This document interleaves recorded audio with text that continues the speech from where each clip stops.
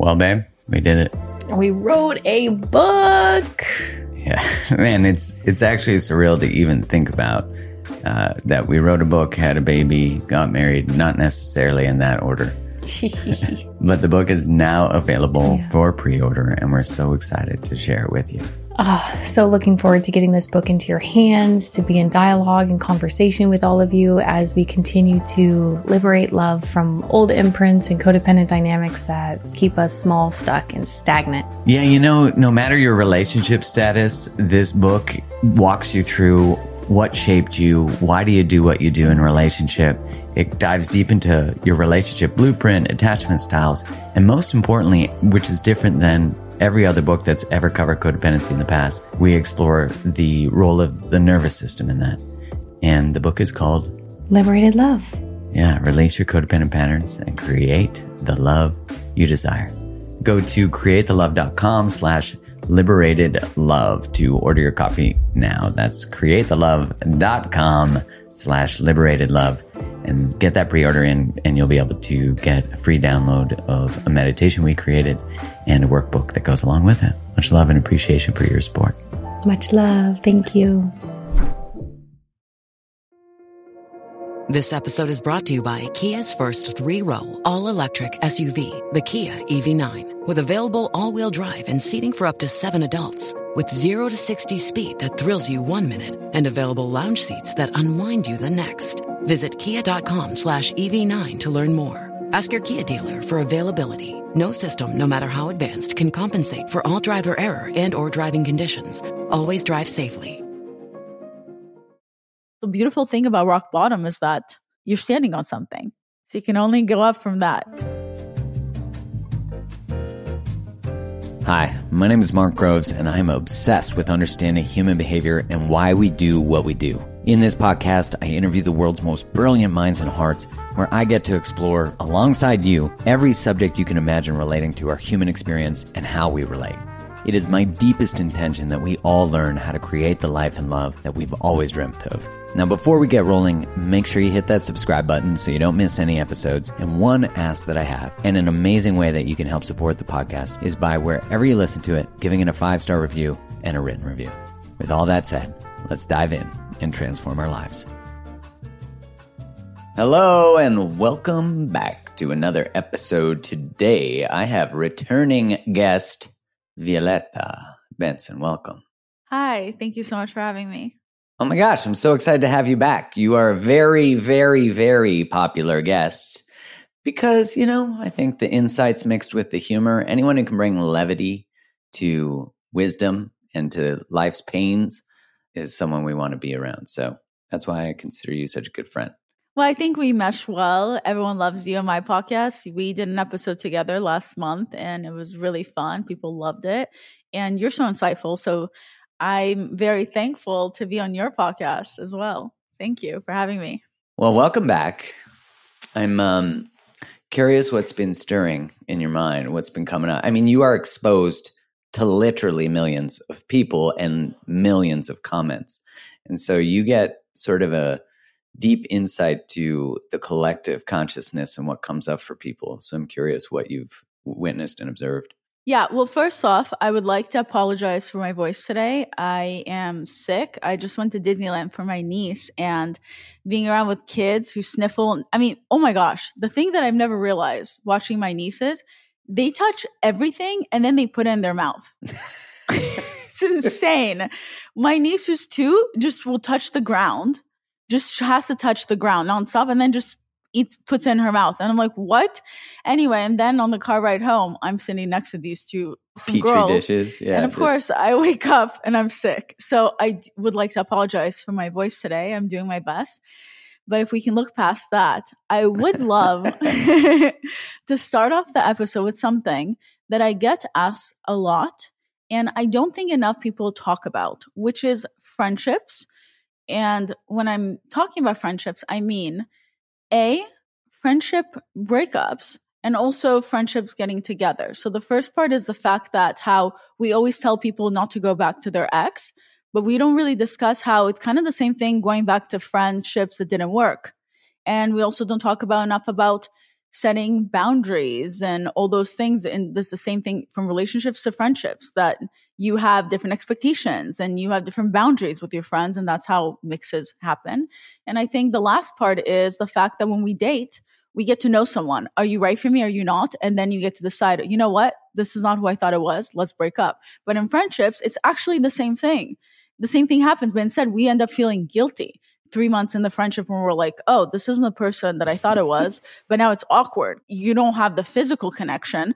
So it's kind of weird to go through a whole breakup because no one really talks about the fact that you are going through a breakup in friendships as well. You get to do the same dating with friends. Why do you think it is that we don't? Because that's true. We don't talk about the pain of loss of friendships. We don't talk about even vetting our friendships on a serious note. I wonder why that is. I think it's because we're so busy romanticizing relationships and dating, and we just assume the friendships just are supposed to be easygoing. And then when they don't work out for many of us, we feel shame. Because we don't talk about it, it feels weird, or there's something wrong with us if we can't maintain friendships, or if we're attracting the wrong partners, or because even with friends, you can end up accidentally repeating patterns. And True. It's not just in dating. I feel that I tend to repeat a specific pattern even with my friends. And it took me only until last year and a million conversations with you to kind of process and figure out, oh, I'm repeating a pattern. Or, oh, I always used to feel so much guilt whenever I couldn't make someone happy, until with a therapist, I got to find out, oh, it's not guilt. I don't have boundaries. So people are overstepping my boundaries, and then I feel guilty and then also bitter inside. And that's because, oh, I just have to actually set my boundaries more. And a lot of times the people who are upset with you the most are the people who get to benefit from crossing your boundaries the most. Right. It's so true. And then it keeps your behavior the same. Right. Till it doesn't, till you experience the awareness that you're talking about. Maybe for you listening to this, that's coming up. Because I think of some of the friendships that I've had that are the closest tend to also be the ones that are the pattern that I have previously had to work through, where someone's like more outspoken and their energy is more assertive or maybe powerful. It was normal for me to go into sort of people pleasing kind of fawning mode, like trying to repair or like playing small so I can allow them to stay big. It's not even their fault. It's just that's obvious. That's the pattern that I would default to, kind of like a little boy who just wanted to keep his friends, which from my childhood makes a lot of sense. I like what you're saying, because our friendship, I'm definitely more aggressive and outspoken than you are. So that's interesting when you're talking about your pattern. Not that I'm aggressive with you where I tell you to do things, but that is true between our personalities. That's true. You are definitely, I'm bold, but you are bold on another level, which I really love. Like when I see your Instagram stories, sometimes I'm like, damn. Or when someone tries to be rude to you and you just savagely destroy them in comments, it's just my favorite thing. Which I've had to calm down. Well, having that many people commenting on whatever you say, do, or be, you're just going to get, just by pure volume, you're going to get your standard trolls who just have nothing better to do but to be rude. Yeah, but I would say if I'm responding on a comment on Instagram, it's never things like, well, F you, cunt. It's more, that doesn't make sense. I'm confused. What's the problem here? But that's besides the point. People who feel the need to comment regardless very rude things on the internet, more times than ever, it has more to do with them than it has to do with you. People just have to project. And unfortunately, not everyone sits around and tries to understand their patterns or how to become better and all So that. true. So they're not going to sit there and be like, am I projecting? Am I hurting inside? Is it actually not about this complete stranger that I want to tell them I don't like their haircut? Like, is it actually about me? Is their haircut triggering me because they're reminding me of my mother's haircut who used to bully me all the time? Is that where it's coming from? No, it's not. It's from the stranger. Hey, by the way, I hate your haircut, you stupid cunt. I hope you die. Yeah, I feel better for 2 seconds. Just the level of emotional, just like abuse that occurs in the comment sections of things is just, it's bananas. And, it's interesting too, because I wonder how that affects friendships. I was talking about this yesterday, Just that what I witness is people are so afraid of getting pushback for sharing their actual opinion because their opinion doesn't align with whatever you're supposed to think, feel, and be, that they just silence their opinion now. And I see that going on in groups of friends too, that there's a fear of actually opposing the group of friends or saying something. I remember being able to exist in friendships, which is still true for me today, but it definitely got more delicate during COVID. But being able to exist in friendships where you could actually talk about everything, and disagreeing was actually the route to learning more about one another and finding different wisdom about your own perspective. I agree with you on that, but I also think my mom basically recently told me that.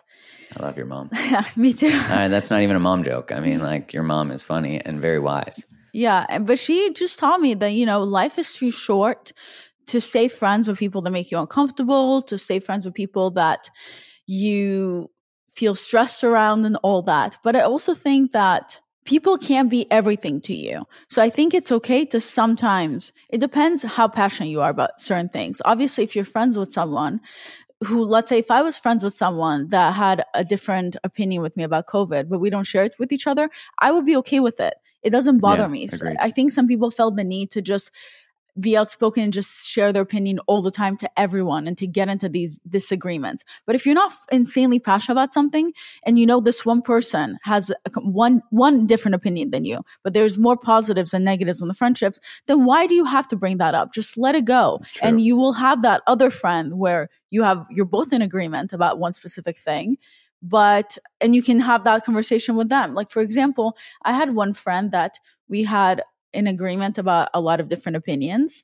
So I kept that person around. But in reality, our friendship was shit.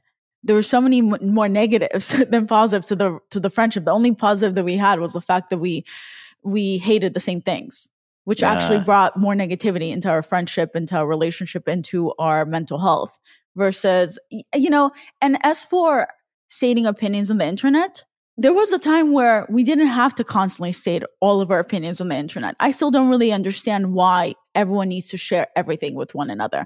I don't actually give a shit whether or not you eat tomatoes or who you vote for. And I know it sounds crazy because everyone cares so much about who votes for who. I don't care.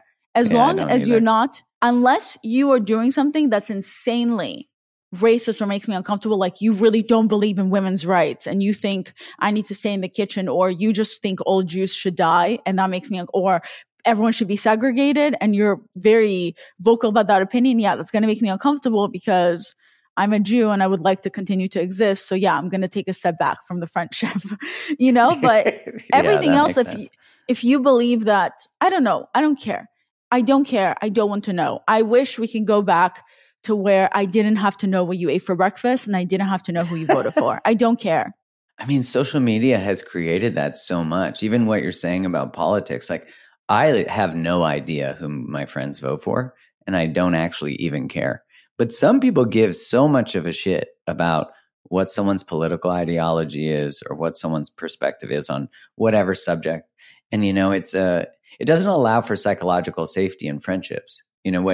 When I think about having a friendship with someone who might believe something different, I actually want to encourage them to believe something different. I might not agree with it and I might get activated by it.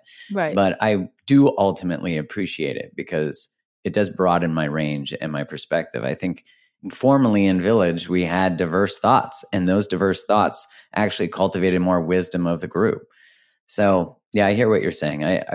It seems like social media has amplified this. It's become their identity. It's not just that. Absolutely. It's during the pandemic, people lost themselves, a lot of us, and people are still recovering from that. And research shows that it's going to take years for people to research. Our brains are not mentally capable of processing so much information so fast. So because so many things happened during pandemic, or now in general, because the social media gives you access to every single thing that happens all over the world, there's so much information. Our brains are not processing it properly at the now time. So it's going to take us years. That's what it says. Research shows it's going to take years for people's brains to actually process the pandemic, which now happened a good minute ago.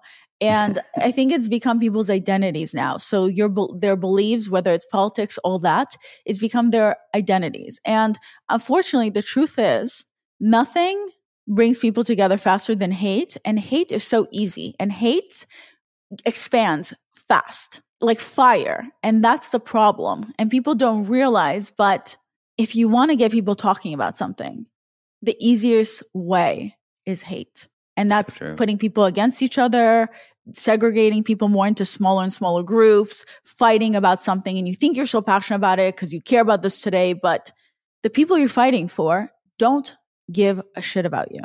So maybe just focus on your inner peace because you've been through a lot. The pandemic was terrible for everyone. This is not a competition of who suffered more. It was terrible for all of us. So maybe if you're looking for compassion from others, maybe have some compassion for others as well. And just chill. Just chill. Just find Chill. some zen. Just like take some time to repair for yourself. Yeah. That's such a beautiful invitation because people have been so activated in the last 3 years. Their nervous systems, our nervous systems are all wound up and we've been traumatized. We've experienced a collective trauma. And to come out of that, it's true because if you watch the news, what you were saying, social media gives you access to things that are happening all around the world that you never would have known about. And to be fair, you probably don't even need to know about most of the stuff. You're not going to go and change some of that stuff. But this idea that we're going to just take on every responsibility in the whole world. I mean, the world has always had stuff that needs to change. I don't think that's going anywhere. But social media, I think, has also rewarded presenting ideologies. Like you're saying, when someone presents what their identity is, this is who I vote for, this is what I believe, it often gets amplified. And so they get status, they get rewarded, they get likes. And, social media has really fucked with people's brains. Like, I don't know about you, I'd be curious to hear your experience. But for me, there was a time very early in social media where I was like, I will not post for likes. I'll post what I want to write and what feels true. But then there was a time when the algorithm got so different that I was like, oh, well, I can't post that. I need to post this. And I changed. I sold out how I was doing it. Now I'm coming back to this experience of dancing for the algorithm ultimately doesn't work. You have to maintain some level of authenticity and integrity in the dance of that. So I'm curious how you do that. Because, your stuff always has, relatively high virality and gets, I think one time you posted a story and then you're like, I'm so grateful for my daddy issues people. And it had 80,000 views in 12 minutes. I was just like, holy shit. When I post something like that, it's actually me doing that for potential advertisers. So I'm advertising myself. It wasn't actually to show off or to No, I didn't mean it was showing off. I just was like, that's impressive. But the point is that everything I do on social media, it's a business for me. So I try not to take it personally. Of course, I have those moments where I do take things personally or, this is not going to hit or blah, blah, blah. But 90% of the time, I've learned to teach myself that social media is not real. I don't take it personally. So I post and then I log off. I don't really watch anyone's stories. I don't really, if it was up to me, as you can tell, my personal Instagram has the least amount of pictures compared to my podcast Instagram and my meme account because I don't actually give a shit to post pictures of myself. I don't get a high from that. It doesn't make me feel good whether I'm going to get 5 likes or 1 like. It's not going to change how I feel about myself. If I wake up, I don't feel good about myself in front of the mirror, then I'm not going to feel good about whatever it is that I post. I don't need that outside validation. And yeah, I've told my sister this. If I didn't do this for a living where I need to promote my podcast and other things on social media, I probably wouldn't have Instagram. It would bring me so much more peace. Not that I love Instagram, but I think it's important to not get all your validation from it. And also, once you realize you don't actually have control over the algorithm, and once you realize that Instagram or social media, there's actual articles that show that they push more controversy or they push more people that pay them and so on, and you see all this stuff, it should make you feel better knowing that actually has nothing to do with you, the content you post, your looks, has nothing with any of that, that it's just by chance. So once you realize it's by chance, then just post a post. If it doesn't matter, if the algorithm isn't going to give a shit about you, whether you post something you're passionate about or something you're not passionate about, you might as well just post something you're passionate about. Right. So. Amen. That's so true. And a good reminder too. I love that because I think a lot of the people who use social media, especially for business, there is a personalization to it. So they're not thinking about it just strategically. They're actually taking it personally. And in doing that, it muddies the waters. Like then you're trying to create, and then you're also getting insulted if something doesn't do well, which, I mean, for young people makes sense. I feel like young people, they don't have the ability yet. And when I say young, I mean like people in their teens. They don't have the ability to decouple their self-worth from social media. Like when I was young, social media didn't exist. Thank God. So, I know. Like, I'm older than you. So for me, like my childhood, social media didn't come out till I was like 28, 27, Wow. something like that. So like Facebook came out then. Before there was like sites like College Club, things like that, which probably no one knows about other than people my age. People in their 90s. Right. People in other senior citizens like me. You were around when the TV went from white and black to color. I wasn't that far back. I'm kidding. Although maybe when I was a kid, I don't know. I'm kidding. I do remember the first computer though, and it was giant. Yeah. No, I remember I used to play video games on it. I remember when the internet went ding. Yeah. Yeah. Well, I think about the world before that. And listen, I'm all for how technology changes worlds. And obviously we're chatting today because technology connected us. So I'm so grateful for the richness that it brings. And I've also really thought too, like the world before cell phones and the internet, you were just so with the world. Like you couldn't escape each moment. And while I think there's value to being able to sometimes escape painful moments, it's so hard for us now to even be with, like we're having a conversation. I'm not concerned about getting a text right now. But, a lot of the times I know in the research, even if your phone is face down on the table on a date, it affects the amount of intimacy and vulnerability you share because of the possibility of your phone, just that it exists. Wow. Really? Yeah. So I think about that and I'm like, because if you see it even down on the table, you're thinking about, do I have a notification? And then you go say you got to go to the bathroom, but really you go check your shit, or you do both. I don't think there's a point in pretending like these things don't exist. I think it's more about living with it and doing everything in moderation and whatever it is that helps you. I've been in those. When I created Daddy Issues, my meme account, and how long ago was that? 8 years ago, and it'll be 9 years in July. Wow. Yeah. Sorry. So when you started it? When I started it, and I think a year into it or 2 years into it, when I became the it girl that year, and I was gaining so much popularity, like 20,000 followers a day minimum. Jesus. And every article was about me, and it was really cool. I got obsessed with that. It was such a high. Wow, I worked so hard for it, and now people are acknowledging me, people are noticing me. It's so cool, and it was when I think it was during the time I was anonymous, and then during the time I became non-anonymous. So it was all this high. And of course, I was also getting bullied by certain people. It doesn't matter, that comes with the price. But it was such a high. And then the following year, what happens? There's a new it girl or it people. And suddenly you're a little in the back burner. And suddenly people don't care about you as much, or the growth becomes stagnant.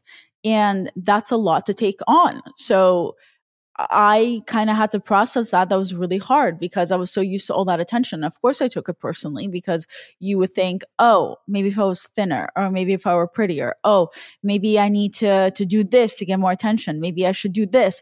And it takes a toll versus realizing, well, when I first started, I wasn't focused on being popular. I did it because I wanted to help other people. And I did it because I wanted to make people laugh. I did it because I wanted to make people feel something. It wasn't about me. So I think whenever you make at least for me, whenever I made things about me, the popularity for me, I think it's usually when I lose myself versus when I stop and I'm like, this is about other people. And the information that I'm putting out there is going to reach the people who need to hear it. And once I focus on other people, then I think it's when I manage to succeed and continue with my success. And I've since had to reinvent myself and to find things I'm really passionate about again, which became my podcast after Daddy Issues continues to be my alter ego because I've outgrown this girl that I used to look up to. Because the whole story behind Daddy Issues is that I felt so invisible. in my life. And I created daddy issues as my alter ego because she was this really cool girl that I felt that no one could ever think she's invisible. Everyone saw her. She was popular. She was cool. She was rich. She got invited to all the parties. All the boys liked her. She was everything I wasn't. And I wanted to be just like her. And I wrote a whole story about her. And that's how daddy issues came about. And that's when I got to see other people can relate to her or wish they were her. And that made me find myself. And then the older I got, the more I realized that she wasn't as cool. She was actually insecure. She did actually want people to care about her. She was probably getting drunk and doing drugs all the time because that's what other people told her. That's cool. You know, I got to learn that no one knows who they are. Everyone's lost. And that means that you're cool by not caring about being cool. And then I outgrown her. And that's when I created my podcast the last 2 years. And my podcast is more diving into the mental health space. And that same thing, it took me a second to find my foot in it. And first I was trying to talk about sex and things like that because I thought that's what other people wanted to hear. And that's what will make me popular. And then I said, okay, V, focus again on what's going to help you heal and what's going to help others heal. Be true to yourself. And talking about sex in my 30s just wasn't true to myself because it's not me to want to laugh about, like sucking dick. Yeah, it's cool and great and all that, but it's something I would do with my partner. It's not something I want to do like in my 20s anymore. I don't talk like that.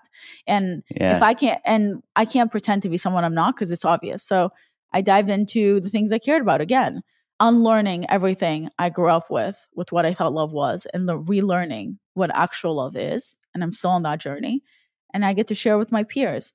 And I think eventually, if you are passionate about what you do and you don't give up, eventually it does reach the right people. Even shows that you watch, sometimes you only hear about a show in the 3rd season, and that's when it blows up and becomes popular. I think that's what sets you apart with whatever it is you're passionate about. It's the people who let failure, quote unquote failure, allow it to fail and they stop. Or it's the people who keep getting up again, reinventing themselves over and over and over again until they're finally in the right room. Because one thing people need to learn is that if you are in a room where people don't get you, or they don't laugh at your jokes, or they don't agree with what you have to offer, or it's not for them, or they pass on you, blah, blah, then it doesn't mean that you don't have what it takes, or that you don't have talent, or that what you're offering isn't good enough. It means you're in the wrong room. So it's up to you to realize that has nothing to do with your value, and to go keep trying over and over again till you find your people, till you find out that you are in the right room and people value what you have to offer. No, don't give up.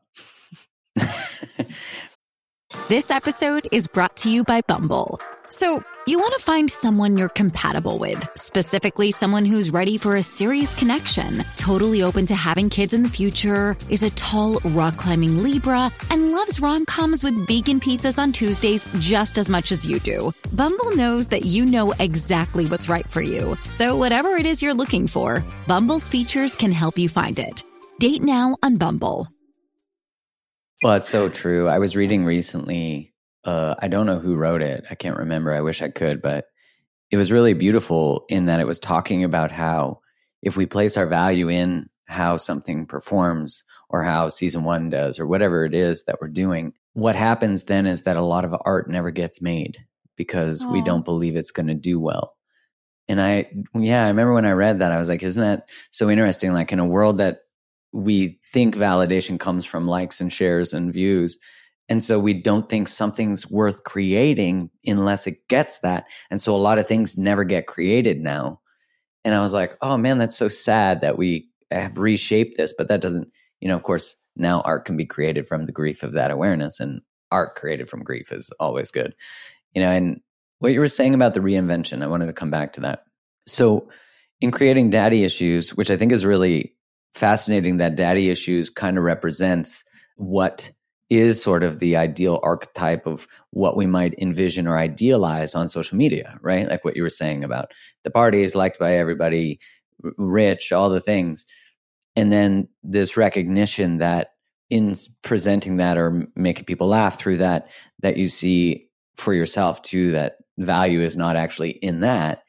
Did you find that in that recognition or awareness? Did you find that you found value was actually in exploring your grief and the things that hurt and and going, which is now, of course, what your podcast has turned into? Like, was there a richness and an awareness to your complexity that you all of a sudden saw it not as something that was broken, but actually something that was beautiful and worthy of being accepted and explored? Well, I personally believe that pain is one of the most beautiful emotions we can experience. I live for pain. I love it. But maybe that's also what people who feel deeply have to tell themselves to survive or to make it through. But I think in general, we have to tell ourselves these little pick-me-ups to kind of get through in life, because life is not easy. Life is not a straight line for anyone, no matter how much they pretend that it is. It's not. And of course, when I say the pain is the most beautiful thing, I mean, say that to somebody that lost their child to cancer. They're really going to believe me? No. So that's just something you have to tell yourself to get through life, to accept the fact that the people you love are going to die eventually, or the disappointments are going to happen, or you may go through the person you love may not love you one day. How are you going to justify that? So it's little lies that I believe we tell ourselves, little white lies that help us get through. When it comes to daddy issues, when I wrote about this alter ego, the cool girl, when I started posting the memes, it wasn't about, haha, look how rich I am. It was more about the things that I thought were wrong with me that no one else can relate to, and then seeing that is actually what people relate to the most, whether it's being rejected when it comes to dating, not getting the job you want, being unhappy in the job you like, and things like that. So it was the cool girl posting, because me as a person who felt invisible, I felt too invisible to talk about things that bother me because I just assumed no one could relate to me. But as the cool girl, my alter ego that I'm writing about, I didn't feel the shame of sharing, because then it was in a weird way where I felt 6 feet apart from her. So if she posts about it and it doesn't work out, then it's not my embarrassment. It's not my failure. It's hers. It's kind of the same thing when you're dating someone, or when you make friends and you pretend to be someone you're not, and then you get rejected by it. Then you think in your brain, well, at least I got rejected by pretending to be someone else. At least I didn't get rejected after they got to know who I really am, because that would hurt even more. So I think the alter ego was a way to kind of protect myself. Plus, she was anonymous. So it was a way where I was protecting myself, that in case it doesn't work out, no one's going to know. So if I fail, no one will know that I failed. And people are not rejecting me if something's not funny. They're rejecting her. And she can take it. She's a cool girl. She doesn't have feelings. What made you come out of anonymity with that? Eventually, I became her. So the more I kept pretending to be her, eventually, and I've told the audience of Daddy Issues, is that in a weird way, they created me. They created her and they created me. And the more I pretended to be her, the more I became her, the more confident I became, because it was the first time in my life when I realized that the way you fit in is by not caring to fit in. And there's no such thing as one box you can fit into. That's a whole, if you really give social media a chance, it does have so many positive aspects to it. It's not, if you seek hate and you seek negativity, that's where you're going to find. But there's also the other beautiful side of it, that if you seek positivity and you seek like-minded people and people to connect with, you will be able to find that as well. And for me, it felt that I was at my lowest when I created it, which is also why I believe that pain is one of the most beautiful emotions we can experience, because you usually end up creating the most beautiful things. Plus, the beautiful thing about rock bottom is that you're standing on something. So you can only go up from that. I agree. I think pain is one of the most powerful alchemists in terms of turning into creativity. Like, you think of all the best music, it's usually about heartbreak, or it elicits something in us. And I remember a friend of mine who studies music and psychology, she said that we listen to sad music to remind us that other people are sad too. Aww. And I know. And I remember attending this workshop from Lisa Nichols, and she said, no one identifies with your perfection. Like, it is not connective. It's not relatable. It's bullshit. Everyone identifies with imperfection. And I remember it sparked me writing something about relationships, that when you embrace your own perfections and actually lead with them from that sense of confidence that you're talking about, it invites and gives permission to other people to lead with their imperfections. Yeah. And so it really is what connects us. Think about reality TV. People love when people fuck up. People loved when Britney Spears, had her first breakdown. I mean, it's sad that we love those things because we like what reality TV took over because we wanted to see these people we hold on pedestals in their humanness, and I think that's sometimes a sad thing we do about people in general, but, especially celebrities and people on the internet, is we hold them on these pedestals. And when they are humanized, we're disappointed in them. But it's really the expectation we've created that creates this idol, and I've certainly done that. And then you find out the humanness in someone and you're disappointed. And then you realize that you're the one that created it. Yeah, but most people don't sit around realizing that. So it's just something that they can hate on. But, that's their own journey and you can't help everyone. So I'm not even going to dive into that. I've also never been obsessed with celebrities. I never understood the culture behind the celebrity obsession. Look, at the end of the day, there's a saying and it says only God is meant to be worshipped. Humans are not meant to be worshipped. And that's why a lot of times humans don't know what to do with all the popularity or with people worshiping them because it's unnatural. It doesn't feel right. And then people get upset if you're not kind. People always, I think, get upset at celebrities if they're not always wearing a smile because apparently that's what they're supposed to do. Or if they ever get upset if there's a phone, like what's his face? That one guy that's a singer. There was a phone in his face and he got annoyed and he just threw away the phone. And everyone got so upset about it. But in reality, it's just eventually everyone has a breaking point and they act like regular human beings and people get upset at them. As for the perfection part, I completely agree with you. I'm such a perfectionist. My standards are so high that no one can live up to them, not even me. And that's such a struggle for perfectionists. And that's when I always have to come down from my pedestal that I put up for myself that I can't reach. And it's always my friends who kind of remind me, V, the reason people can relate to you is because you're not perfect. It's because you discuss your imperfections. No one can relate to you when you're perfect, not even yourself. And I'm like, I know. So yeah, that's really funny. But it's also funny when you find out that other people struggle with the same thing as you. And if I had to dissect my need to be perfect, obviously it would come from thinking that, well, if I did this, if I did that, then I would be loved. Then people will value me. And in your work and in your friendships, how has that shifted? Like you stepped into this reinvention of creating your podcast, which I know you have so many guests. You explore so many subjects of relationship, mental health, emotional health, everything. Because it sounds to me like you've just been on a constant authentic version journey. Like it's not like a previous version of you wasn't authentic. It's always authentic in terms of your expression and your exploration. But yeah, I'm curious as you reinvent, is that what made you aware of friendships that weren't aligned too? Yes. I started giving myself space to be wrong, but also I started giving myself space to accept the fact that I am allowed to change my mind at any time, that I'm allowed to outgrow people, that I'm allowed to grow. And one thing that happens when you start becoming your true self or better understanding yourself or doing the work on yourself is that you will attract everyone. So it's not you're just like, oh, I'm only attracting shitty people, I'm only attracting great people. You attract everyone. And a lot of people, when your aura starts to shine, or when you seem to be very helpful, or when you're so focused on yourself, a lot of people are going to want to be around you. And that's something you just have to accept, and you have to be okay with the fact that you're going to let a lot of people down by putting yourself first and choosing your mental health first. I think that's a struggle for a lot of us who are people pleasers, especially growing up as a people pleaser, myself included.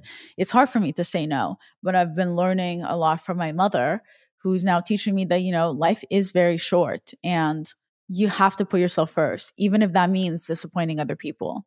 And honestly, at this point, I rather let other people down by being honest with them and with myself that I don't have the emotional capacity to give them what they need, versus having them stick around, them feeling happy because they get to cross my boundaries constantly, and then me just feeling constantly anxious and unhappy because they're constantly crossing my boundaries. So like I just now experienced that this morning, where yesterday I had to kind of put a stop with a friend. I saw the red flags, and this time I decided to not continue. And I tried to tread carefully, but people just don't listen. People only hear what they want to hear. And this person just kept saying, well, a good friend would never say that. A good friend would never judge me. And I said, hey, are you paying attention to what you're doing right now? This is textbook gaslighting. We both had different definitions of what a good friend is. That's great that that's your definition, but I'm telling you right now how I felt. So you can't disregard my feelings or how I felt and tell me that that's not correct or real. I keep telling you, you're crossing my boundaries, and you keep being upset because I'm not delivering what I need to when I'm telling you I'm unable to deliver what you need from me. Well, I just feel like I deserve this and this. Yes, 100%. You deserve all of it. But I'm telling you, I can't give you that. So I don't know why you keep asking me for that still. And it's so fascinating though when this happens, because it opens my eyes up, because I've been on the end of both sides. So when I see that with my friend, it reminds me, oh, now it makes sense when I've been on the other end and I'm demanding someone to give me the attention, the love, the validation. I was crossing their boundaries. They actually didn't care anymore. And here I am asking all the wrong people for what I needed, when in reality, you don't need to ask people for what you need. The people who mesh well with you will already give that to you. But we're always, for some reason, standing in front of the people who won't give us what we want or need. And those are the people we demand it from. The strange irony that we pursue people who wound us in the same way that we're familiar with. You know, when someone else is standing like behind them, like, hey, you could just express what you need to me and I'll give it to you. And we're like, nah. But the only, you know, it makes me think of this quote from Rachel Maddox, where I shared it recently on a solo episode. Every no creates space for your sacred yes. We don't really consider how powerful a no is, because when we stop putting energy into friendships like the one you're talking about, now our energy is directed towards what we want to create and what's possible. We also are protecting our energy on such a high level, because engaging in friendships like that are conditional, very conditional. Like, if you give me these things, then we're good. We're optimal friends. If you don't, then you're not. I'm going to use shame and guilt to try to get you to get back into the behaviors I'm comfortable with. And I've been learning this recently as a recovering people pleaser, that when someone else is upset with the boundary or the expression I'm having, it doesn't invalidate the expression. Like, it doesn't invalidate what my truth is. And also, they can be upset and we can still be good. You know, that's the other thing that I've noticed just in repairing with people very close to me, that I'll often just explicitly say, I can be upset about what's happened and I still love you. Like, I'm an adult. I can handle this emotion that's coming up for me and I still love you. Because so much of my fear as a kid, or what I experienced, was that if I create emotional upset, then they won't like me, then the relationship's not safe anymore. Or if I'm upset, they'll feel so bad that I'm upset that they'll get defensive or gaslight or want to repair. And I'm like, it's good. Like, we're good. I'm upset. You're upset. We're still friends. Or maybe we're not, depending on the circumstance. Normally, I would have the guilt. Whenever I upset someone, I feel so much guilt. And then my first instinct is to say, you know what? Forget about it. It's fine. It's fine. But this is when I'm learning where I have that instinct to stop myself and to just stop. No, because my first instinct was the correct one, where I needed the space, where I needed to take a step back, where I'm not going to allow the shame or the guilt to guilt me. And I'm very proud of myself now that I'm able, very recently, to be able to do that and to kind of put myself first. And those other people, they're also not wrong with how they're feeling. Right. But they should go find whatever they need from someone else. Because the truth is, no one has power over you. You only give other people power over you when you need something from them. And I think a lot of people don't realize it. You only have power over me if I need something from you. If my feelings are hurt by you and I can't let it go and I'm upset and all that, it's because subconsciously there's something I need from you. So for example, with my current friend, the reason I'm okay with it is because I don't need anything from the friendship. The reason my friend is so upset because they want to continue crossing my boundaries is because they really benefited from crossing my boundaries. They need something. And when you need something, and I'm talking about whether it's validation, love, connections, a shout out, whatever it is, that's what's really shout out. It's so true. Whatever it is, but if you were able to release that, you will realize that person that doesn't hold power over you. You wouldn't be as offended. You wouldn't be as upset. You would be able to release it and allow things to just happen. That's a powerful reflection. I think that a lot of people will relate to. is as soon as they stop sourcing whatever they're sourcing from the relationship, even if it is connection at the cost of themselves, just acknowledging that they're needing something, and because they're needing something, that's creating an energetic hook that's keeping them stuck in codependent, maybe sometimes abusive dynamics. It's hard to admit that though, but it's true. People only hold power over you if you need something from them. Here's an example. I liked a boy forever ago, and to show him how much I like him, I helped him out by using my connections to give him something. He then took it and didn't thank me, just continued on his way and did his own thing. That hurt my feelings. And I got upset and I called him out about it, and then he, thanked me, but it was in the way where I forced him to thank me. And I'm in my head like, what an asshole, blah, blah. When in reality, he held power over me and he had the ability to make me upset because I did something for him in the hopes that he would like me more. Because I needed the validation and the likeness from him. I thought it would mean something, but it didn't. He said, thank you, and went on his way because, you shouldn't do things for people with the expectations to get something in return, but we're only human. And just because I life coach and do all these things doesn't mean I don't have those moments where I don't notice that I'm doing things like of this. Course, and you're human. Exactly. And once I took a step back and I realized, why am I so upset by him? Oh, because I need him. I needed his validation. I needed him to say, good job. Wow, you're so amazing with your connections. We should date. I needed that from him. Yeah. So once I took that away from our dynamic, I took away the power that he was holding over me. And I was like, you know what? Who cares? He's really nothing special. He can have my one-time connections and off I go. And I also learned my lesson to stop proving to people why they need to like me. Because I have this thing where I will do everything in my power by using my connections to help someone in their work, a man, or usually a potential partner, because I think that's the only way they're able to like me. When in reality, I should also give them the space to just get to know me, to see if they like me. Or free from those things, of course. Or I shouldn't want to be with someone that only likes me for my connections. Amen. I should appreciate myself enough that I have more to offer. But I think in that moment, I forgot. I was like, how can I compete with all these other women who like this guy or all these other attractive women in this world? Oh, I know. I can show him that I'm valuable with my connections. Maybe then he'll like me. So I think, go to therapy, Violet. It's your daddy issues. Figure that part out. That's funny.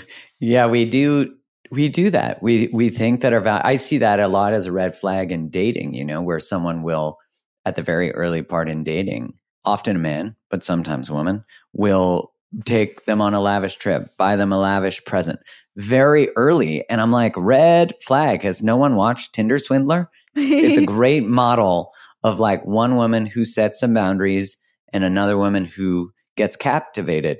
Both of them get exploited, but one especially because she is swept up by the story and this idea, much like Disney, that this person's going to change and they're going to save you and they got you. It's interesting. I was listening to, I forget who it was, but it was a really interesting conversation. And they were saying that the model of the story that we've been sold about love is that there's going to be this bad boy, billionaire, cop, CIA, like military, like this overtly aggressive masculine or exploitive masculine. And I'm not saying all people who do that are that. I'm just talking about the archetype. So this archetype of badass male who isn't in touch with his feelings, but if he meets the right woman, he softens. And think about 50 Shades of Grey. It's like exactly that. That's one of the most popular stories of, it's like porn for the female mind, which is really, so we have these fantasies. And I just see that same sort of like sweeping gesture that people get captured by. And it's like one of the greatest things you can do to find and create great partnership is to actually be in charge of the pace yourself.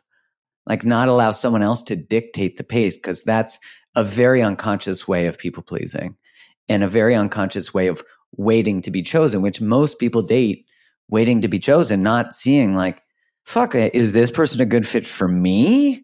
Like, I think that's, I used to be like that as soon as I felt a connection. I'm like, oh, I guess this is it. This is the one, I agree. But this is where I would like to interject and say and say that this is not just with dating. This is with friendships as well. Yeah, and again, so the thing that we don't talk about. For example, I always go back to old friendships because I think, oh, well, they know me, or I think, well, things will be different this time, just like we do with exes, because everyone says, don't go back to your ex. No one tells you, don't go back to your friends. But my sister, every time I do that with a old friend, because it just feels comfortable, my sister says, oh, how's that working out for you? And then every time it stops working out, she goes, I told you. And even recently, she said, people don't change. And I was like, I think they do. Maybe they do, but she's Sometimes. right. People mostly don't change. Like, for example, the way I reacted where I suddenly needed space, that is my go-to thing. I thought about it and I realized, oh, in that way, I haven't changed. That is what I do. Like you react and then push away.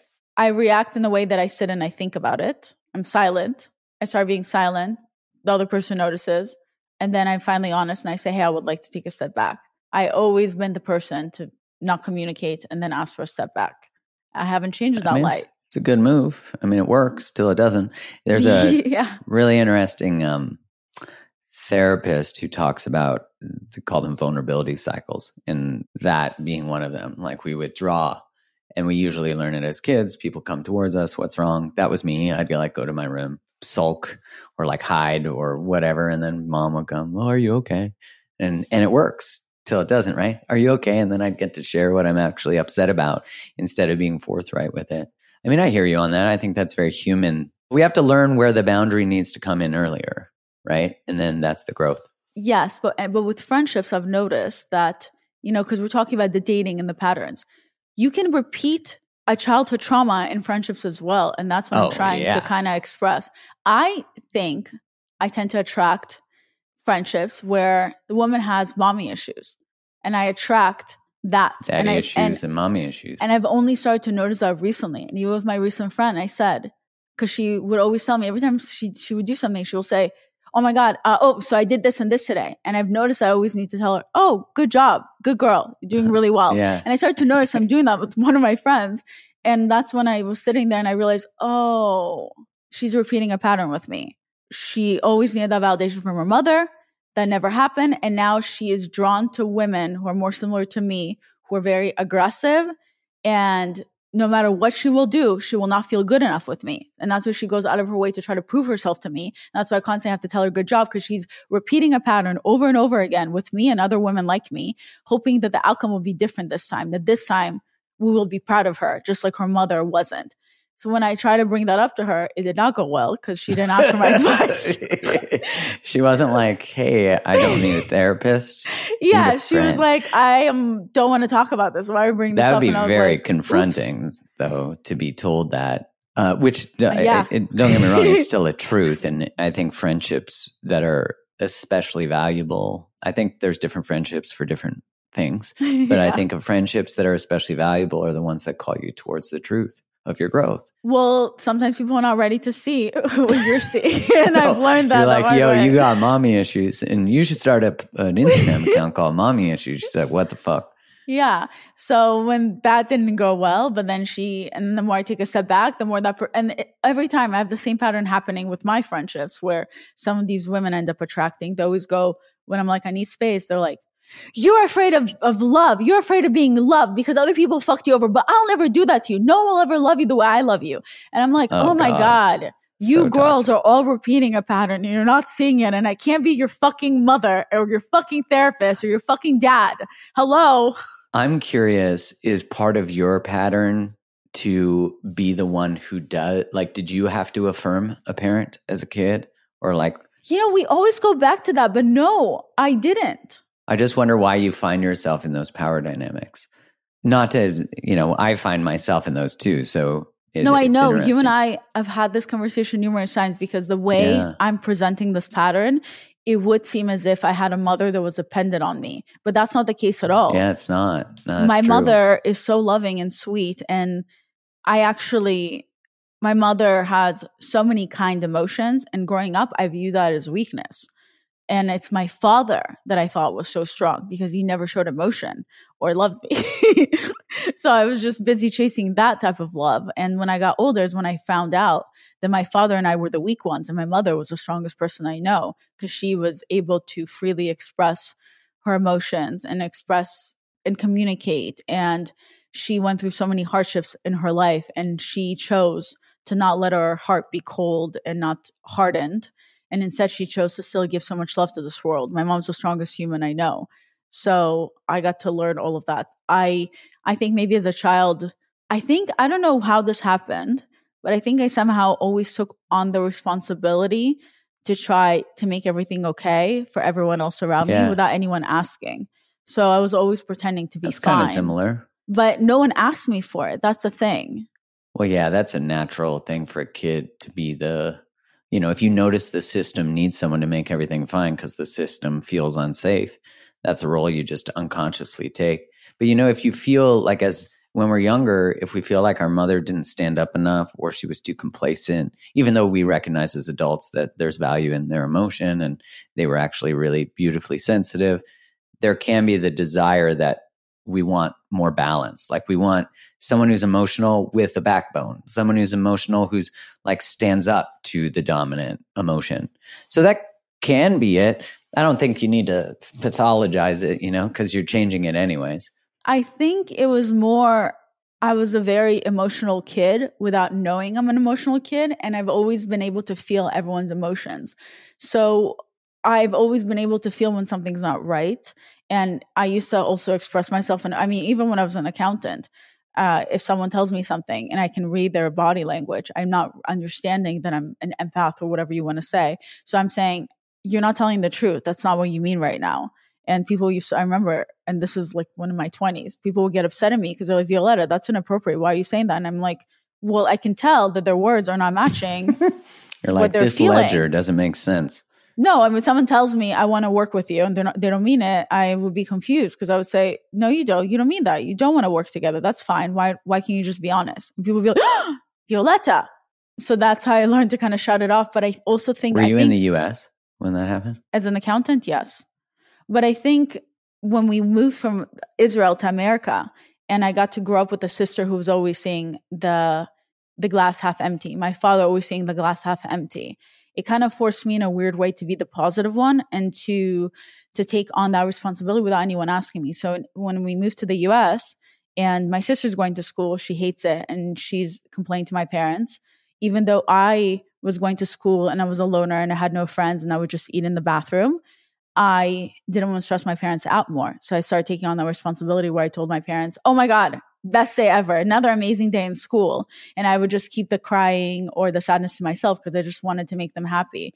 And I think in that weird way, I kind of took on the responsibility of always being the one to keep the peace. And I would just, my feelings, and I think I felt I didn't feel safe with my feelings, so I kept that to myself, and I would just bring joy to everyone. But I've always been that type of person where people would see my light and take a little from it.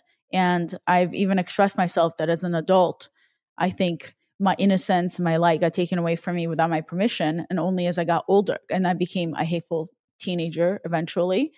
And I saw a lot of darkness. And then when I became older, it's almost like I gave myself permission to feel again and to better understand myself. And I feel like I got my innocence and my light back. And now I know better than to give it to anyone without my permission. And that's why I have so many boundaries. And that's why I'm upsetting so many people sometimes when they can't cross it. But I don't care because I could die tomorrow. And I'd rather die feeling happy and free than feeling suffocated by people. And by the way, it's okay. I'm so tired of the fact that everyone thinks there's only one path. It's my way or no way. Friendships should be the ones where you call each other every single day and blah, blah. No, that's your opinion. That's not how I feel. And that's okay. Right. Go find someone who needs to meet those needs, but it's not you. Yeah. And that's okay. Like when we love boundaries and we have them and we respect other people's. Like when we know the value of boundaries, we respect other people's boundaries. And I think that's one thing that I've really valued in friendships, that when someone says, I don't have the capacity for that, or whatever it is, I don't get upset. I'm like, way to go. Like, I love that. I love that you feel safe to share that with me. That I consider a very great honor. And just as I get older, I wish they taught all this in school, because I'm like, man, imagine being in like junior high and learning about boundaries and people pleasing. Of course, you'd go back home and you'd be like, shit's fucked up here. But Yeah. I just think about how valuable all of our lives would be if there was a class about emotional health, relationships, and boundaries. Like, we would heal the world. Yeah. But I think in a way where you can also understand where other people are coming from. Yeah. Because a lot of times it seems that when people listen to a lot of these podcasts or do their own research and all that, a lot of it has to do with how this makes me feel. Yeah. What's broken about them? Yeah. Everyone else is the problem and I deserve this and this and this. But if you want other people to show up for you, you have to show up for them. If you're looking for someone to be honest and bring all this value to you, you have to make sure that you are also honest and can bring all this value for them. And you have to be honest with yourself. Do I really actually just need a lot from this person? And I can't deliver the same. Because a lot of times I think we're not being honest with ourselves. So what happened with my friendship breakup or whatever it is, the space that I needed with my friend, is that I was also able to open up my eyes and understand when I was on the other end with some of my other friends. Mm-hmm. The truth is I did need more from them than they could take from me. So now I do see their point of view and why someone else didn't want to be my friend or someone else needed space for me. I get it. So I think that's the important part where it's not just about it's everyone else's fault. It's how can I learn from this? Was I ever going through this experience when I was on the other end? Does it now make sense for me? Were that other person really not the bad guy after all? Because in reality, most of the time, the people you're dealing with, and I'm talking about in a very general sense, they're not gaslighting you. They're not a narcissist, textbook narcissist. They're not textbook sociopath. All these words that we like to use for other people. They're human beings and they're expressing themselves the best way they know how. And it's just not a match. And we will tell ourselves whatever we need to hear to survive by being like, well, they just don't deserve someone like me, or, well, they're a narcissist, or they're gaslighting me and this, when in reality, they just don't want you. And that's okay. Go somewhere else and find someone else that'll make you happy. The end. It's so simple. We tell ourselves a story that's not true. We create a whole villain in our story. Oh, that person's a villain. No, they're doing their best, and for their own mental health, they don't want to be around me. That's fine. They're lost. Bye. They don't have the capacity, and that's okay. It makes me think of two things. One, when I learned about boundaries, I remember very long ago, one thing that really completely changed my perspective on boundaries was, first, we usually think about boundaries being like keeping bad behavior out. But boundaries is also about keeping our own behavior, thoughts, feelings, and opinions in, like our own, containing ourselves. We think about it as like drawing a line between us and other, but that still means we got to draw a line around ourselves. Like, I used to bulldoze my opinions onto people. Now, at least I have a social media and they can just unfollow me. But I used to do that in class. My report card in grade 6 has many comments about how Mark feels the need to give his unsolicited opinion about others in class. That was very true. And it's funny that the thing that got criticized is now, at least because I'm more mindful of it, becomes a superpower when it's honed. Wait, that's really cool, by the way. I think I didn't even realize what you just said. I never processed that. That's so true. Boundaries with ourselves. I then cross those boundaries all the time, where I keep it to myself, and I said, well, you know what? This is actually why it's not working out. And then I'm too honest with things that nobody asked me for. And that's when the fight starts. So thank you for educating me right now about the fact that I am not being true to myself because I crossed my own boundaries by not shutting the fuck up when I need to. Thank you. Yeah. Hey, you're welcome. I think for me, I used to be very reactive in terms of my boundaries because I didn't share them so early. So I'd be like doormat, doormat, doormat. And then I would call it the pressure cooker because I'd pop. And then I realized that it's because I just allowed too much. I didn't stand in my values earlier because I didn't want to disappoint people, insert people pleasing. Because people say they want honesty, but they don't mean it. Because then when you're honest, they're like, where's that coming from? So then you feel, for me personally, I feel the need to just keep my mouth shut. And I'm like, let it go, let it go, let it go. And then eventually it's too much. Yeah, well, now I think about the physiological cost. So for me, what's made it a much greater responsibility to communicate earlier is I actually think about the impact on my health of not telling the truth and sharing my boundary early. Because now I just know too much about the inflammatory impact of codependency, because it causes your body to be flooded with cortisol all the time, which impacts your immune system, impacts your metabolism, it creates tons of inflammation, impacts your blood glucose, which again, not good, diabetes, heart disease, right? Like all these things. And I just think about how not just for myself and my health, how important good boundaries are and good emotional regulation, but also for everyone I'm in relationship with. I mean, that is such a big deal, to be able to be a model and share and create a relationship with someone. Like whenever there's a disruption in a core relationship, what I'll often say is, here's what I need and here's what I'm committed to. I'm committed to creating a relationship with you that's respectful and kind. And if you're committed to creating that too, I'm a fucking open door. But if you're not, then I'm not. And that's okay. And you start to feel a sense of peace being created because we're really protecting our own environment. And what you said, like, we invest in these people often who aren't even fucking investing. Like that to me is like you and I talked about that quote of like, in a room of 1,000 people who could choose us, we're drawn to the one who isn't interested. Right. And I wrote that from the place. Yeah, right. I was like that. And now I just see like how unproductive that is, and how people pleasing isn't even loving to the people that we're in relationship with. But you made such a good point, which I loved in the past. I forget which one of our episodes. And you made a good point about how we don't realize when we're chasing emotionally unavailable people, friendship or relationship, we don't realize that in a weird way, we are actually also emotionally unavailable, have some of those aspects, because we are constantly choosing. We're choosing to chase that person. We're choosing to go through that. And it's actually our choice to stop the relationship. You can wake up one day and ask yourself, this is what I do all the time.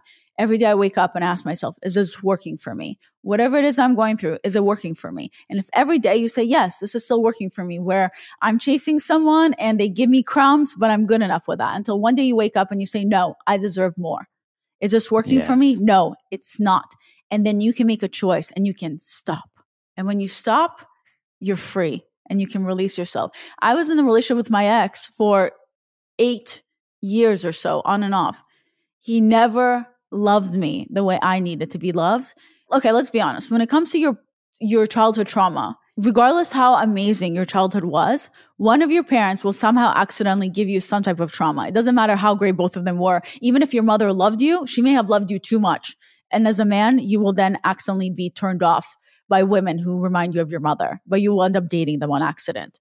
And then you won't love them enough because they remind you of your mother. That's a whole thing, But that's besides the point. So the point is that the first person in your life who will break your heart, if it's the opposite sex or same sex, whatever it is that you're into, is your parent. So me, the first boy to break my heart was my dad. And after that, as I was growing up, I kept trying to date men similar to my father, because my little childhood brain was revisiting a trauma and hoping that this time the outcome will be different. And this time, this boy will love me. So I dated a guy who had the emotional capacity of my father, which was very emotional and available. And for 8 years, I did everything I could to impress him, to make sure he's proud of me, to make sure that this time he will love me instead of just working on my relationship with my father. Until one day I woke up and I realized this boy will never give me the validation that I need, because it has nothing to do with this boy. It has to do with my relationship with my father. And I don't need that validation anymore because I love myself. And you know what? For fuck's sake, that needs to be enough. It needs to be done. And I let it go. And I stopped loving him because I never actually loved him. And I didn't need the validation. He didn't hold power over me anymore because I didn't need that daddy validation from him anymore. I had it with myself. And that's the day that I also decided to work on my relationship with my father. And how did I work on my relationship with my father? I wasn't scared anymore to be rejected by my own father, which is such a weird concept for a lot of people to understand that It's a powerful shift. You fear getting rejected by your own parents. I said, I'm going to start telling my dad that I love him, and I don't care that I'm not going to hear it back. I don't feel rejected because I know he loves me in his own way.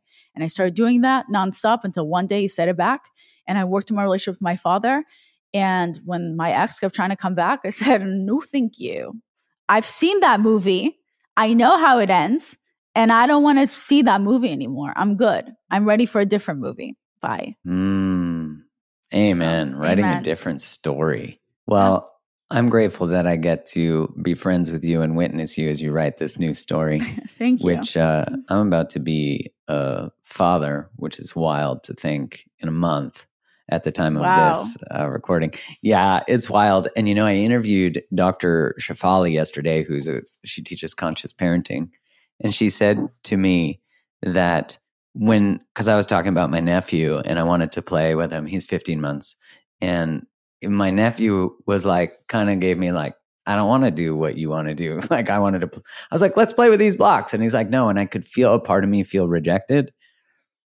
And of course I was mindful, this is a 15-month-old, this isn't rejection. But she said to me that when you feel rejected, abandoned, or unliked or unloved by your child, which she said often comes up for parents, especially fathers early on, because the child has a greater bond with mom, which makes sense survival-wise.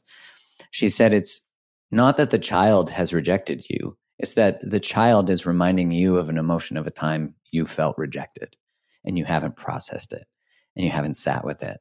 And I was like, as she was telling this thought, I was being reminded of all the, I was like, oh, fuck, my 15-month-old nephew just reminded me that I have unprocessed rejection. Yeah. And my God, what an awareness. Because you can't sit with a baby and be like, or a child, a 3, 4, or 5-year-old and be like, okay, I need you to understand that you right now are hurting my feelings. Can we talk about this? They're going to be like, what? Daddy has rejection issues. And you have to never say no to me so that I can feel emotionally regulated. It's different. With adults, we expect some type of responsibility for our feelings, even though they also don't owe us anything. But with children, it's kind of the innocence where we have to understand that, it's really one way. I mean, for example, I spent the whole day at Disneyland with my niece, both of my nieces, and one of them is her birthday. She just turned 5.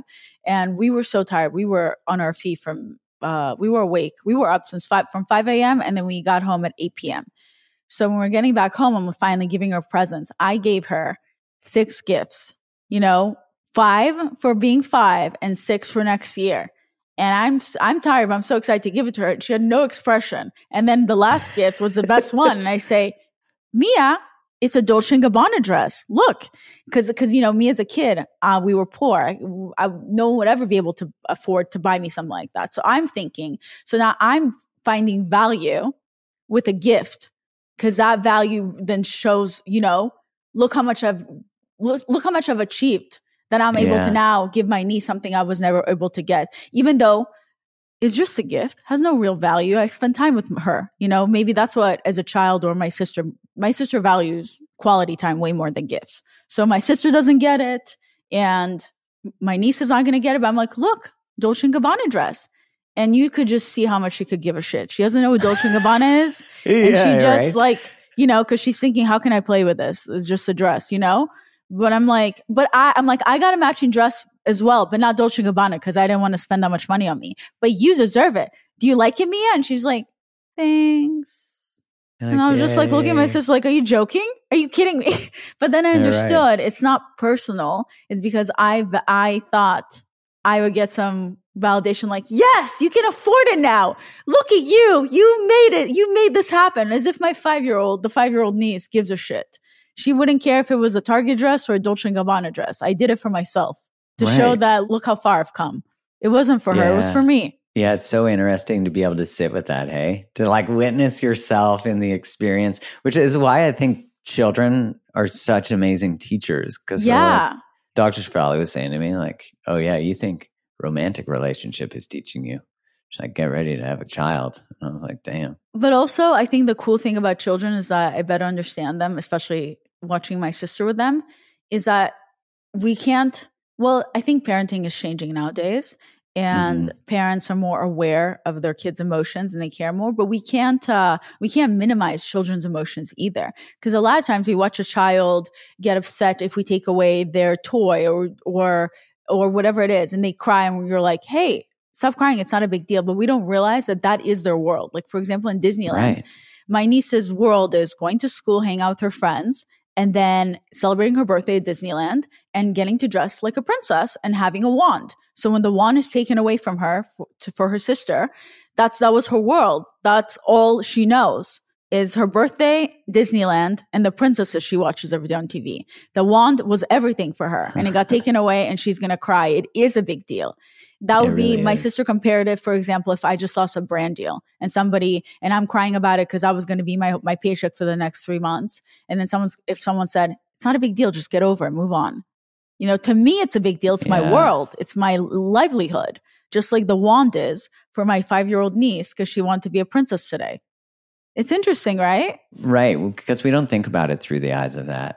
Someone said to me the other day too, when a child gets upset, often the reaction of the parent is, you're not sad. Like, you're not mad. Like, they try to change the subject, right? Like, distract the child with like a candy or something else. And I was thinking about that. I'm like, is that why I really loved sugar as a kid? Like, did every time I get upset, did someone give me like chocolate? And then all of a sudden I was like, oh, I have emotional problems. I'm going to go eat. Because that was definitely what I did. Me too. Yeah, as a kid, I'd like go in Canada. We had 5-cent candies, which are like gummy candies that were in a container. Which who knew what else was in the container from everyone's greasy hand? But you would go and like 5 cents of candy. So if you got like an allowance, I'd go spend like $2 on 40 candies. Meanwhile, I'm getting jacked up on high fructose corn syrup and like. You just think of all the fucked up things we've put in our body because the world told us it was actually not toxic. And then you look back now and you're like, we were in the generation, especially me, but no, 80s, 90s especially was bad. A generation of food that was total shit. Well, we're also in a generation where our parents continued whatever trauma they took on. They put it on us without realizing. And now we're more in a generation where we all, therapy is not, because in Russia, for example, my mom told me that actors used to be buried in a different type of cemetery in Russia than where regular humans were, because actors were, the definition of actors, even though people enjoyed their movies, was that something's off with them, that they are able to pretend to be someone else. So it's a mental health, it's a not disability, it's a mental illness. So they would be buried. So interesting. Yeah. So culturally, Russians buried them in a separate where place. Mental illness is. So therapy, same thing. You have a mental illness if you need to go to therapy. It's not normal. So my mom was such a good listener because her friends would go complain to her, and she was in a way their therapist without them actually going to therapy. And now we're in a culture where it's becoming more normal to start to go to therapy. And even couples, they go to therapy before they have problems, because therapy is meant to help you now, not when you're actually deep down. Not in the fucking crisis. In the ground. Like, therapists rescue us and they're like, yeah, exactly. So I think all of that stuff is really interesting. It really is. I think the shifting world that we're in is so amazing because we have access to so much more information than we ever did, which, as you said earlier, and I totally agree with, can be very overwhelming if we're not intentional about where our attention goes. Like I have a friend who did this exercise at a conference where he said, I want you tonight to go on your social media. I want you to rank who you follow out of 10. And anyone below a 7, you unfollow. And he said, and anyone in an 8 and above that brings you alive, you keep. And he said, and there's no such thing as a 7, because a 7 is a bullshit excuse to not delete someone. And so I was like, imagine if we did, which I think a lot of people do, but imagine if all of us curated our feeds based on that. Like, does it bring me alive? Does it bring me joy? Or does it bring me down into the pits of darkness? Because as you said earlier, like, social media can really do that. It can be an echo chamber of your own beliefs. It can be, what do social media companies know? They know that you being triggered or me being triggered is likely to keep me on the app. Yeah. Or me getting dopamine hits from, sexual images or whatever it is. Although I do really, have you ever watched that Instagram account, Kids Getting Hurt? No. It's going to sound like I'm a bad person, but it is a funny account. It's so funny. It's hard to not watch. Like an accident where you just can't help yourself. Like it's funny. I will tell you that the funniest part is that, on my episode last month when you came on my podcast, you were talking about how nervous you are to be a father. But I think once you realize that you are going to fuck up your child's life regardless, and not in a bad way, in a way that you will bring trauma. Dr. Shafali said that to me. She said the same thing. Yeah, you will bring trauma to your kid regardless, no matter how perfect you try to be. Your kid will still somehow one time heard a no or even a yes when you shouldn't have given a yes, and you will still somehow bring trauma to your kids. So I think once you accept that and you understand that you will do your best and somehow your kid will still quote unquote come up a little fucked up but hope for the best, then that's, you can just release and let go and everything will be okay. Another thing that I thought was funny, the way your friend just told you about the numeric system. Yeah. I've been reading recently on a long time ago, I was playing blackjack. And then my dad told me that I'm a loser for playing blackjack if I don't know how to count cards. They was like, you don't even know how to count cards and you're playing blackjack. And then I never did it again until I learned how. And then yesterday I was reading up on how to count cards. And they have the same numeric system we just talked about. So anything below 7, it's a -1. So then that's how and then 7, 8, 9. Interesting. Yeah. 7, 8, 9 is a 0. It doesn't count. So like your friend just said, anything a 7 doesn't count. 7, 8, 9 doesn't count. 0. And then 10, 11, all that up to ace, that's a +1. So it's kind of the same numeric system for blackjack. That is really interesting. Blackjack and social media. Violetta, I love having you on. I'm so grateful for our conversations. I'm so grateful for so many of the insights you shared today. A special one that shook me in such a beautiful way was about how we can only be controlled when we need something, and that was so many insights though. And thank you for sharing your journey. And I can't wait to have you back on, and just appreciate you so much. For people listening, where can they find more of you? They can find more of me on my podcast, Almost Adulting, on every Tuesday and Thursday. Thursday is my guest or solo episodes. Tuesday is more the episodes focusing on my listeners and their crazy stories. And that's available to listen everywhere. And the Instagram for it is Almost Adulting on Instagram. They can also find me on daddyissues_ for memes, and my personal account, Violet Benson. Amazing. Well, we'll make sure we put that all in our show notes. Thank you for being here today. Of course. Thank you so much for having me, and have a beautiful day, everyone. Mwah.